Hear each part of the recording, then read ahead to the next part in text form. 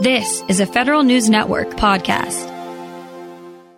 Each year, the holiday buying season brings a raft of phony and counterfeit goods into the country, and each year, Immigration and Customs Enforcement's Intellectual Property Rights Coordination Center works to stop them. Here with this year's update, the Deputy Director of the Center, Ricardo Mayoral. Mr. Mayoral, good to have you on. Morning, Tom. Pleasure to be in here. So these fake properties, it's watches and handbags and all kinds of stuff that comes in every year. How is it that you are able to determine what is counterfeit when containers are stacked to the sky in all of the nation's ports these days? The first thing we do is we partner with Customs and Border Protection to provide them with targeting data and targeting criteria to better sort among the millions of cargo containers that are coming in every day to our country, right? And the millions of pieces of mail that come into our country, right? To sort of sort, between the legitimate commerce and materials that are coming into the U.S. and try to differentiate between the legitimate products and the counterfeit and pirated goods. So we work hand in hand with them to specifically try to build targeting criteria to identify, interdict, and seize those goods. And out of those interdictions, then in hand with CBP, that information, those leads are then passed to ICE Homeland Security Investigations. So then we can further and start investigating, the manufacturers, the suppliers, the entire chain of supply that brought that counterfeit pirated good into the U.S. And if I'm a French or Italian, say, luxury products manufacturer with one of the famous names, and, I'm going to ship things to the United States, and that's easy to trace, and you can discover the ship and you can discover the container and so forth. But if I'm counterfeiting Louis Vuitton bags in China, what's to stop me from putting them in a container and saying they're chicken livers? Really, unfortunately, every country has their own laws regarding how to ship and export into other countries. I mean, we have our own laws, right? And that's one of the biggest dangers when we're dealing with counterfeit and pirated goods, that all those goods are not manufactured using U.S. standards and codes, right? So a lot of these products that we see, can actually be harmful to the consumer, right? And it also goes to harm our U.S. economy. So going back to the sample of, this counterfeit purses that come from China or some other country in Asia, right? We work with the manufacturers. The manufacturer provides to us and CBP the legitimate description of their product so we can compare the legitimate characteristic of what the real product should look like vis-a-vis the product that we encounter, at the ports of entry. So that helps us determine which one is the real one versus the counterfeit pirated one. So at some point in the process, you actually open up boxes and handle the things and say, compare A, B. This is the one that was made in France, and this is the one that was made God knows where. You are 100% correct on that one. What about the distribution of these things? I guess that you try to prevent them from getting into distribution, because in recent years, we now know that the big online marketplaces are sometimes sluiceways for counterfeit goods, but they're already in the country at that point. Right. Like I was saying, we work hand in hand with CBP trying to sort out, between legitimate commerce and counterfeit and pirated goods, right? So a lot of those cases, like I mentioned before, result in investigations by the IPR Center, which is the center that I'm the Deputy Assistant Director of, right? One of the things that we target is, the distribution networks here in the U.S. Specifically, one of the main things that we have encountered, like you mentioned, is the use of social media and e-commerce platforms to sell these products. And in that particular regard, we have partnered through our e-commerce working group with the major e-commerce platforms, with Shippers Association, to have them work hand in hand with us in how to better share data among themselves. Because one of the things that we have found, right, that has facilitated the movement of these goods here in the U.S. is that a lot of the platforms are not talking to each other.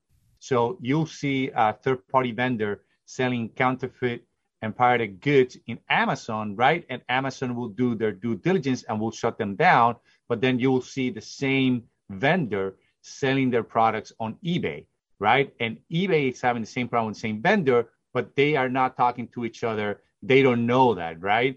And we're working in collaboration with them to specifically create a method of sharing information, not only among themselves, but then that data can be shared with investigative agencies here in the IPR Center so we can then investigate and go after the bad actors.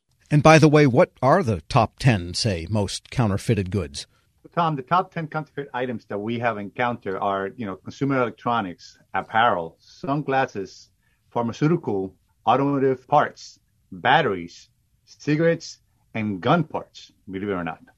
We're speaking with Ricardo Mayoral. He is Deputy Director of the National Intellectual Property Rights Coordination Center at Immigrations and Customs Enforcement. And, of course, we've been talking about, luxury goods that might be fake, but phony pharmaceuticals, that's really become a major concern in recent years also, hasn't it? And does that get worse at the holiday time? Well, at the holiday times, what we see the trends during the holiday season are, consumer electronics, being sold, through the e-commerce platforms. We see a lot of counterfeit Christmas ornaments, counterfeit toys. Those are the trends that we usually see, the main articles that we see that are being counterfeit during the holiday season, right? And the new trend is selling all these pirated goods through the e-commerce platforms. So every year is different. And then when it comes to pharmaceuticals and counterfeit medicines, that's sort of kind of like a year-around kind of thing, right? It's not limited to Christmas and shopping season, right? And in that regard, same that, we're doing with the e-commerce platforms, we have partnered up with the pharmaceutical companies to precisely sit down with them and make sure that we have the information of what their legitimate products look like. Like there's a lot of legitimate products now being created to combat COVID-19, right? So we have partnered up with our pharmaceutical companies to make sure that we have the description of the legitimate product so we can compare it when we go and do inspections at the ports of entry so we can determine right there on the spot which one is fake, which one is the real pharmaceutical product that is being brought into the U.S. And just out of curiosity, are food items and, say, alcoholic beverages, are those also counterfeited?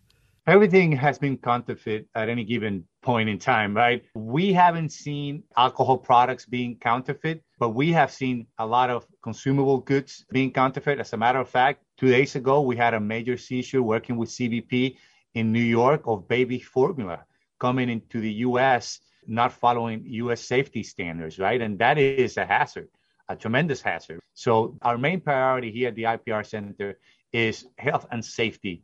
Anything that can be dangerous to the consumer, that's our main priority. And with the backup in shipping that's happened, all of the supply chain buzz that's going on, has that made it easier or more difficult with things backed up in ports and sitting on ships at sea? I mean, the work continues to be done. There has been a major delay, right, as we all know, but that hasn't stopped the efforts of DHS in combating the counterfeit and pirated goods that are still coming into the U.S. It might have caused delays in the supply chain of things, but not in our enforcement efforts. And aside from the baby food that was faked, is there anything else that comes to mind that you've seen in recent weeks that really shows a lot of chutzpah on the part of people trying to get stuff in here?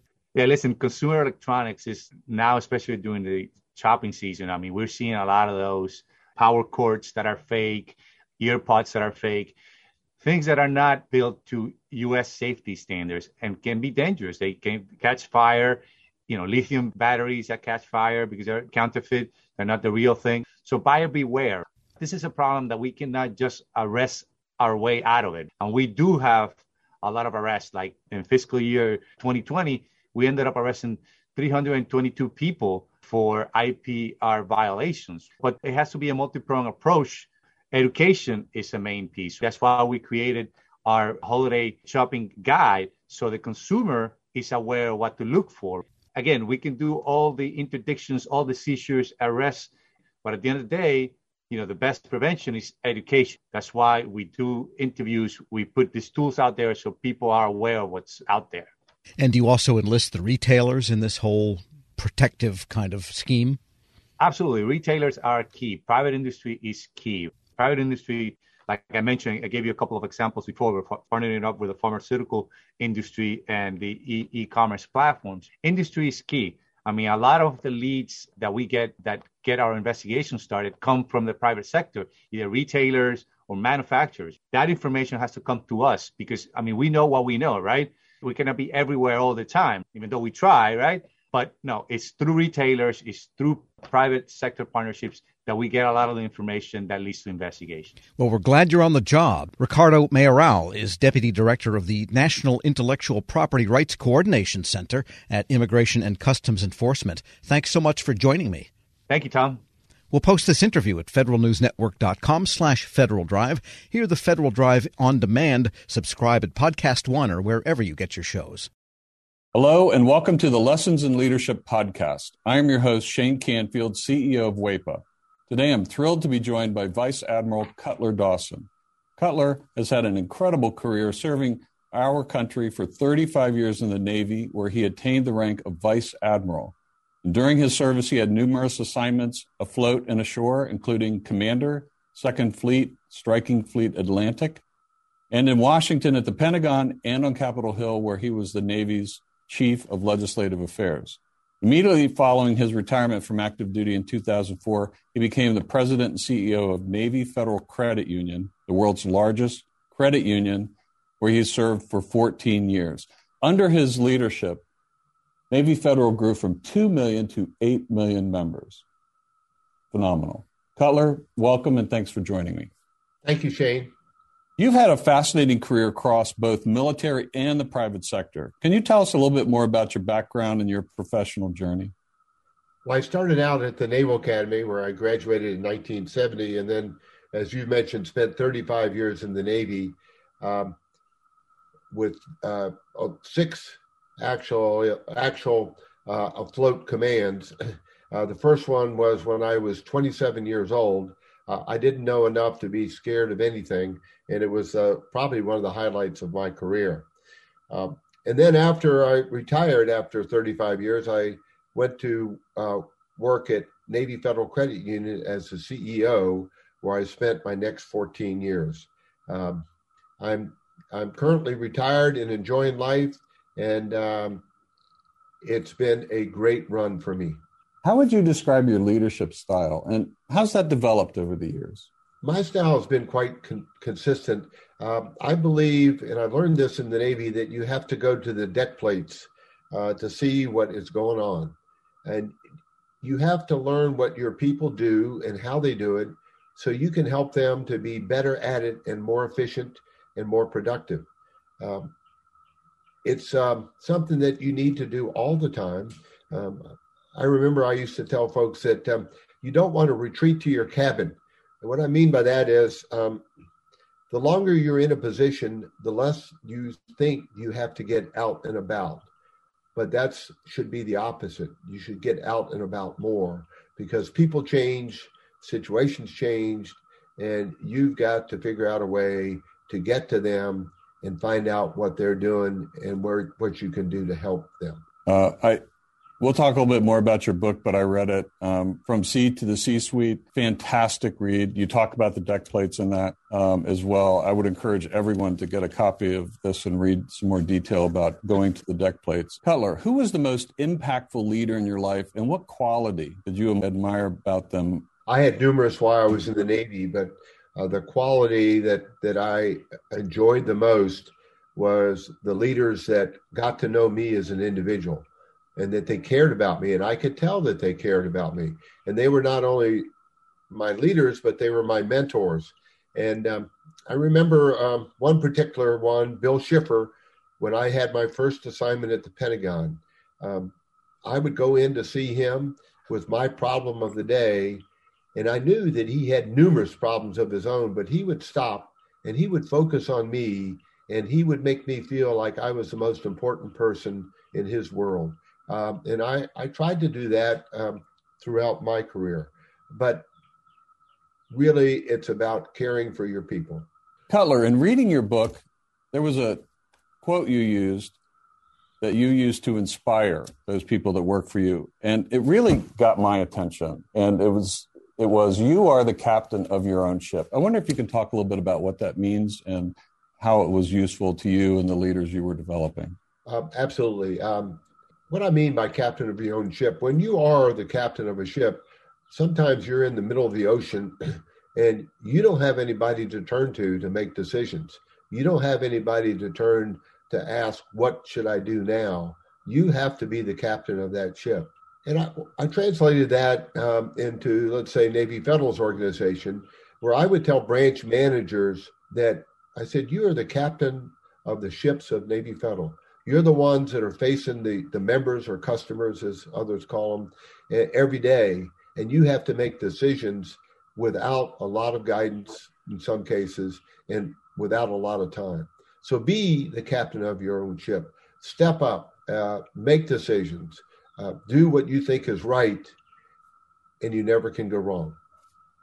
I think that is so important. And you have to give your people a little bit of latitude to take some risk as well, because there is risk for them in doing that and risk to your organization. That's right. And I mentioned that I took command of my first ship with 5 years in the Navy, and I was 27 years old. Well, my boss had 32 years in the Navy, and his guidance to me when I first met him was, Cutler, you do the right thing, and I'll back you up all the way. What a wonderful way to spend an assignment with backup and guidance like that. What great advice. It's clear leadership is a topic you're passionate about. You wrote the book we mentioned before, From C to C-Suite. Can you tell us a little bit about that project? Yes. When I was at Navy Federal, I would tell sea stories as parables to get my point across. And folks would tell me, Cutler, we like your stories. It gives us a picture of what you're trying to tell us. Now, what else are they going to say? They work for me, but I took it as a compliment, and it was. And my wife encouraged me to write a book, and I needed a co-author to help me. And I found a lady named Taylor Keelan, who was the perfect co-author. She turned in my stories into wonderful chapters that I'm very proud of. Where can listeners find a copy? Well, you can get it on Amazon, and you can also get it on the Naval Institute website. And I might add that any proceeds from the book, Navy Federal uses to give to charity. Fantastic. Cutler, thank you very much. Really enjoyed your time and your lessons in leadership and sharing with us your life story. And I've learned a lot, both from talking to you today and reading your book. And thank you very much for your time. It's my pleasure. And I would like to add one thing, if I could, Shane. During my assignments in Washington, D.C., I gained the utmost respect for the civilians that work here every day. They're hardworking, they're dedicated, and they have my eternal gratitude. I got to come and go from the Pentagon. They stayed every day and worked in Washington when I got to go out and enjoy being at sea. Perfect. Thank you. Yeah, WEPA serves civilian federal employees, but your comment is well taken because the interaction between the two is continuous, it's nonstop, and it's critical. So the career civil servants, as well as career military, our country would not be where it is today without them. I totally agree. And I can tell you from the U.S. Navy standpoint, we couldn't operate like we do without them being the backbone of what we do. Thank you very much for your time today, Cutler. And to everyone listening to Lessons in Leadership podcast, we'll see you next time. Grab a 30-day free trial of Live by Live Plus, and you'll get unlimited skips, commercial-free music, and all of the podcasts and live streaming events you can handle. Visit livexlive.com/podcast1 to learn more and start your free trial.